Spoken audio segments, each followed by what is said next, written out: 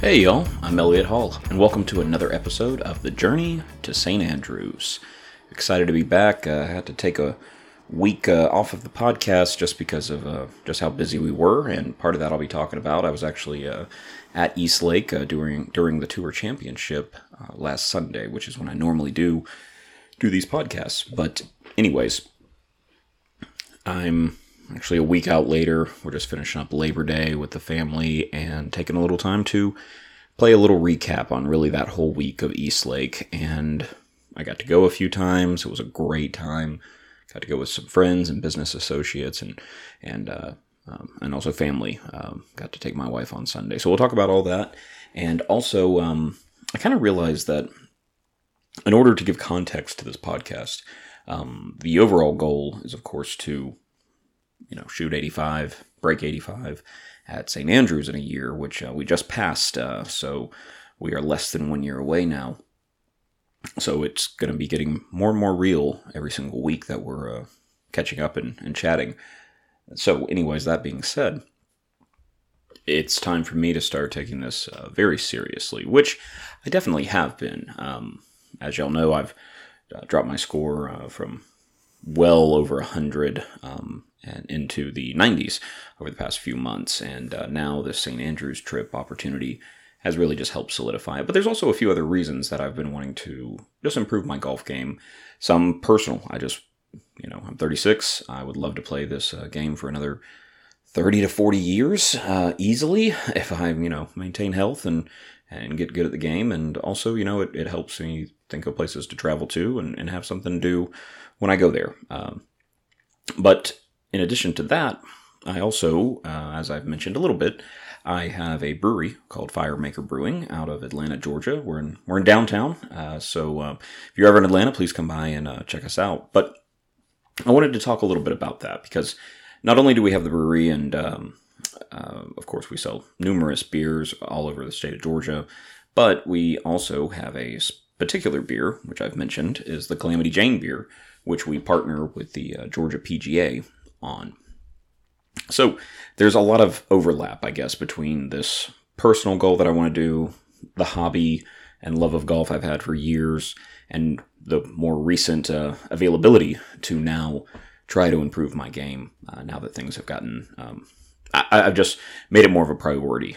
The businesses and everything like that were always number one. So that all being said, I figured this would be a little bit different of an episode, and some episodes will be like this, where I'd kind of talk about the brewery for context, this beer, the partnership with the PGA, and then we also recap the Tour Championship and me getting to go to East Lake as well this episode.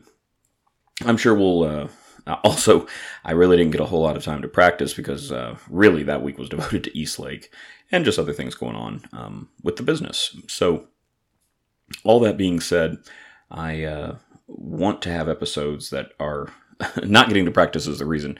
We won't be diving too much into that. I'll touch on it a little bit because I did do just a little bit of practicing. But I also didn't play any golf either. All my extra time was devoted to East Lake. So these episodes where we're not talking about practicing, or maybe I didn't get a chance to practice, is where you'll learn more about me and kind of get some insight into why I'm doing this, or more motivation to do this is maybe a better way to say it.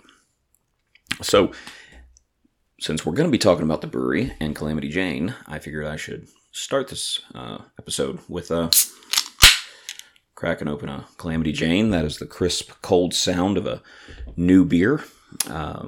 So, we'll dive into Calamity in just a second, but let's start with Firemaker Brewing. Firemaker Brewing is my brewery. It's family owned and operated by myself. And we opened March 6th of 2020. So perfect time to open a retail establishment. So we closed on March 15th of 2020 due to COVID, as everybody remembers and dealt with. And we all know where we were when that all started to go down. So anyways, we closed. We opened back up again when we were able to.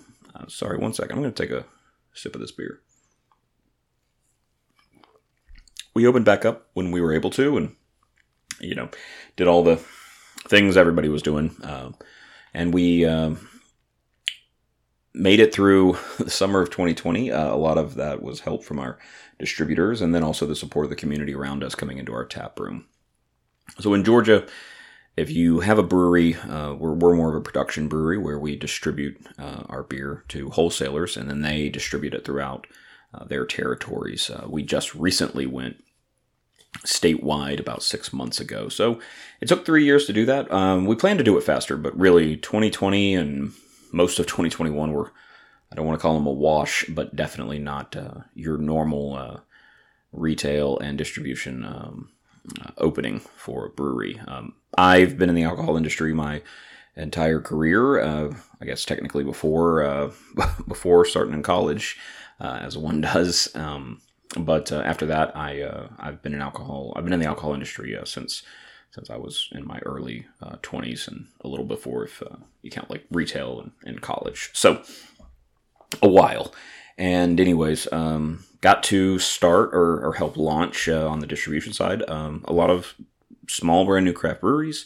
Also got to see bigger breweries come into the state of Georgia and how execution on that would happen. And I grew up homebrewing with my dad and family, and so he was also always into homebrewing as we got older, and good beers, and it was really more imports back in the 90s. But so he kind of spurred that, and then also for a while my brother worked for one of the biggest alcohol companies in the world back in the 90s, Anheuser-Busch. So, anyways, that home brewing I took with me to college, and I also did in my 20s when I was selling alcohol earlier in my career. And so it was really like just kind of craft beer, home brewing, all around me.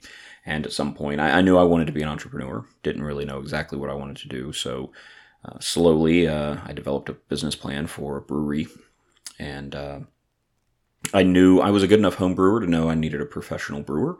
So that was one of the first people we hired. We found a piece of property after lots and lots of searching for the right one. And FireMaker slowly came to be. And that, in and of itself, is the fastest way to really say that. It is a much deeper, longer story with a lot of help from a lot of people, a lot of support from my wife to my family to friends. But who knows? Maybe that's a whole other episode, or shoot, that could be a whole other podcast, but don't have time for that. So anyways, FireMaker, it's definitely one of the biggest joys of my life and accomplishments, and it's also what helps feed my family. So very important to me, and we have just been growing, fortunately, since COVID and coming out of 2021 and getting more into what I guess is the new normal in 2022, and then now 2023, halfway through. So we have been growing. We've grown our distribution. We started with just Greater Atlanta, and then just kind of kept moving out. And along the way, you're making different beers. In fact, I make the comment all the time that we're really evolving into a beverage company. We have a lot of beers, but we also have canned water, RTDs, spiked coconut water, and anyway, so we're kind of evolving as the industry is as well. But what happened when we were opening the brewery is down the road from us, a golf course, which I've mentioned plenty of times, the Bobby Jones course in Atlanta, was just undergoing a brand new renovation. And that renovation was basically turning it into a reversible 9-hole course. And I have to say, it is one of the most unique and beautiful courses, especially for a 9-hole reversible, which you can only play 9 holes, and they alternate it every other day, and it really does feel like a different 9 each time you play it. But we'll do a whole podcast on Bobby Jones Golf Course. Anyways, so when they were opening, we, with us opening the brewery and them opening the golf course, we ended up chatting with managers over there, and we were like, you know what, it'd be really cool to come up with a beer for here. And I loved the idea of a golf beer. I didn't want it to be some triple IPA or bourbon barrel stout or anything like that. I'm a golfer, and I was like, let's make a beer for golfers, made by golfers. And so we came up with what was to become Calamity Jane, which is, of course, named after Bobby Jones' putter, which he won the Grand Slam with nearly 100 years ago now. So it is a very easy drinking, crisp, light beer, blonde ale, and it's perfect for out on the course, and that's what I'm sipping on right now. So that was really it. We sold it in the tap room. We sold it predominantly to Bobby Jones golf course, and but we also sold it to some other places as well. And over time, other people started to recognize it and wanted to see it in more places. A man named Whitney Krause reached out to me after having the beer and just loving the, we're an Atlanta-based brewery and Atlanta entrepreneurs. Bobby Jones, he was an Atlanta-based entrepreneur and, of course, a world-famous golfer. So there was a lot of just synergy between the two. And anyways, Whitney Krause, who actually manages that golf course with his company, he reached out and was like, I love this beer. Is there any way to get it into cans and get it into, more of his golf courses that he manages or his company does? And after several conversations, we came up with a can and design art. We used our artist we used for all the cans, and he did a great job. And then we got a lot of input back. And anyways, so then we had cans. And I'll post some pictures, and it's also all over our webpage and everything like that. So if you want to see it, just go to my Instagram page. But after that happened, then we ended up starting conversations with the Georgia PGA. And they liked the beer. I ended up chatting with the executive director, Scott Geary. And over time, we were like, you know what? I think this would be a really cool partnership. So we did that as well. So now Calamity is partnered with Georgia PGA. You can see it on our can. And anyways, what I'm building to is now it's really becoming like the unofficial beer of Georgia golf. And we're really proud of that. And we're really excited to have, so much support behind it. And our distributors are very behind it as well. And it's one of our best sellers.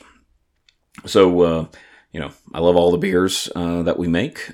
Some are like my particular favorites for taste. Others are my particular favorites for certain dinners. And then others, of course, Calamity Jane is my golf beer, without a doubt. And all that to be said that now we are in more and more golf tournaments. I'm playing in more tournaments. The company's out representing at more tournaments. And so there's just a lot of me already loving the game of golf, and then all these sort of things happening to spur me just getting better at golf and finally taking the time and kind of having a reason to make sure I take the time has been fantastic. And so it's been a very interesting journey, and that is Firemaker and Calamity Jane in a nutshell for sure.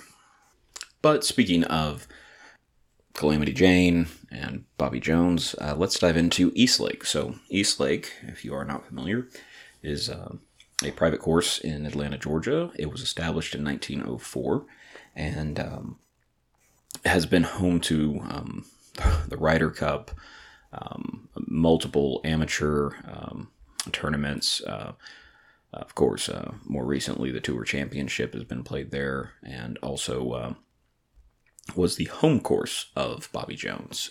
It's rumored that he played his first round of golf there and also his last round of golf there, and it was his definitely his home course. He lived in Atlanta, and he was the president of it. I think in the mid 40s. So, anyways, the trophy room there, which I've been fortunate enough to see, there's a lot of dedicated stuff to Bobby Jones there. So very iconic in the legend of Bobby Jones, and also just a iconic Atlanta landmark. I mean, it's a beautiful course. It's very tough to play. I've got to play it one time in the past. I wish I could play it again now that I'm a lot better, because I was not at the time, but we had a good time. So anyways, that is where the Tour Championship has been held, of course, over the most recent years, and I've got to go a few times. So it was established, the course, in 1904. So there's a clubhouse there, and that's called the 1904 Club. And that's where we went during the week. Is we were able to get some 1904 tickets, and when you have the 1904 tickets, you get to hang out in the clubhouse, and then also go out on the grounds and watch the match and see everybody come through. But it's neat because you get the trophy room, you get to see a lot of the history, which is really neat. And we got to go on Wednesday, so we got to see people practice, and we took some business associates, some of our distributors, actually some people from our biggest distributor, and that was one of the distributors that really helped us out during COVID, like I was mentioning with FireMaker. So they're big golfers, love golf, and it's always fun to take somebody who really enjoys it and, really appreciates being there. And, we all work real hard in the industry. For sure, I was on the distribution side. I know we work hard on the brewing side. And so it's good to get a chance to go celebrate and, just enjoy some of the benefits of working in the alcohol industry. So then also on Friday, I got to go with some of the PGA guys, and that was fun too. Calamity, this is our first year with our partnership, and Calamity's done real well. So we had to go out there and watch everybody come through. I was rooting for Morikawa. He was doing great after Thursday, and I wanted to see how he was going to do, but unfortunately, he still did well, and I think took home millions of dollars at the end of the tournament. So he's doing fine. Also, it was really cool to see Fowler really come back strong midsummer, and got to see him actually out there at East Lake. So was hoping he'd get in the top 10. I think he tied for 15th or 16th. So also once again, he did fine. But it really was quite fun on Sunday to go out and get to watch Hovland. I went back out there with family on Sunday, my brother and his wife, and I got to take my wife as well, which that was just a really, really special day. And anyway, but yeah, Hovland was on fire. Anybody watching throughout the weekend could tell that. And he was playing, somebody said surgically, and I really liked that because it was. He was so precise. He was so on. Nothing was shaking him. It was funny, like, we were watching him, come through, and of course, this is professional golfers' day job. But even when you're playing for $18 million, you would think that, like, there's a little bit of pressure, and he's just chatting away, or like one time he was like, I don't know, like eating like a Cliff Bar or something, I don't remember, just like it's another day, even though he's in the running to like $18 million or 9 or 10, even if he hadn't finished first. But so anyways, we actually had a rain delay on Sunday, and it's always interesting when you're at a tournament and there's a rain delay, but it's amazing how quickly they put these premier courses back together, and East Lake is one of them. Like, you can't even tell. And in Georgia, there's always going to be scattered showers, but there was a rain delay on Saturday and on Sunday, which, of course, kind of threw stuff off the game. Went pretty late on Sunday because of that. But anyways, also, it was good to see Rory come back on the back nine as well. He plays the back nine at East Lake really well, and I'm still rooting for him to get his Grand Slam, just like Bobby Jones did. But anyways, that's the Masters, and I hope he gets that in his career. Been watching him. We're actually the same age, and I remember watching him when he was first becoming a elite, world-famous golfer, so it'd be really cool to see him finish out his career with that at some point in the future. And also, my bad, I kind of got away from myself. I've started actually doing a few notes for these podcasts, just as I think of them, but I didn't even mention what the Tour Championship is. I guess if you are listening to this podcast, and definitely if you're listening 21, 22 minutes into it, I would say you probably do. But for those who don't, the Tour Championship is the final match of the Tour season, and it is always played at East Lake here in Atlanta, Georgia, which is kind of cool, but I'll talk about that in a second. For many reasons it's cool, but I'll get back to that. Anyways, it is the top 30 players, and truly the top, the people who have scored the best throughout the entire season. They all go to compete for one of the biggest purses of the entire championship. So It's the best of the best normally are there, and it's definitely the people you've been following throughout the season. It's the people who have been really performing. So it's a cool. Of course, it's not a major, but it is. It's way up there. But I'm a little biased because I'm from Atlanta. So, anyways, that is the Tour Championship. If you don't know what it is, what is cool for us in Georgia though is, of course, the golf season starts before the Masters, but once again, Bobby Jones. The Masters is played every year in Augusta, at Augusta National, and it's not the very beginning of the golf season, but it's very close, and especially in a lot of places where that's really when you can start playing again. We're fortunate in Georgia to have a long, playable golf season here for us, casual golfers and amateurs, but around the rest of the country and world, you got 5 to 6 months, maybe 7, 8 months that you can actually play. So for us in Georgia, we got the Masters, which goes off right at the beginning of April, and then it is just like wide open golf, and it's played here every year, which is really unique.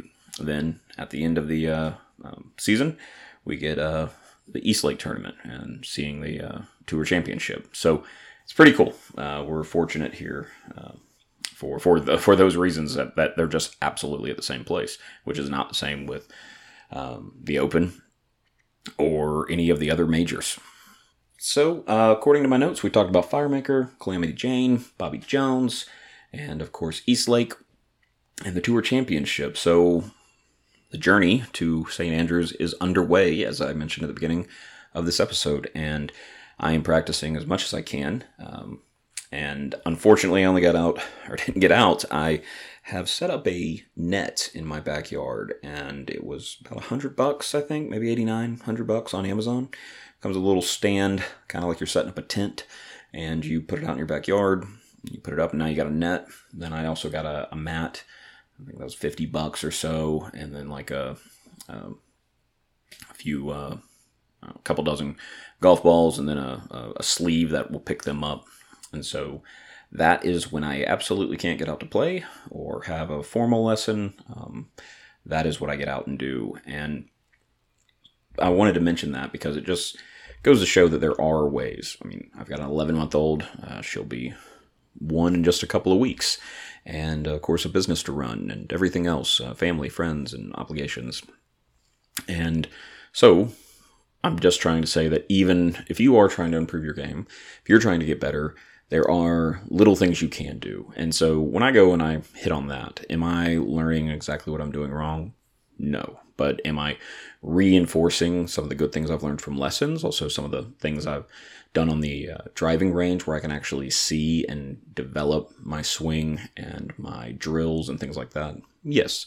So if anything, it's sort of muscle memory for the good stuff, and then being very aware of when something did not feel right or when it's bad. And then when you can go out and play, or you can't get to a bona fide driving range and see the ball and see what it's doing, you're just better prepared. Because some of the things I was learning 6 months ago, not quite that, but a few months ago, they seemed very natural because that's how I'd swung the entire time.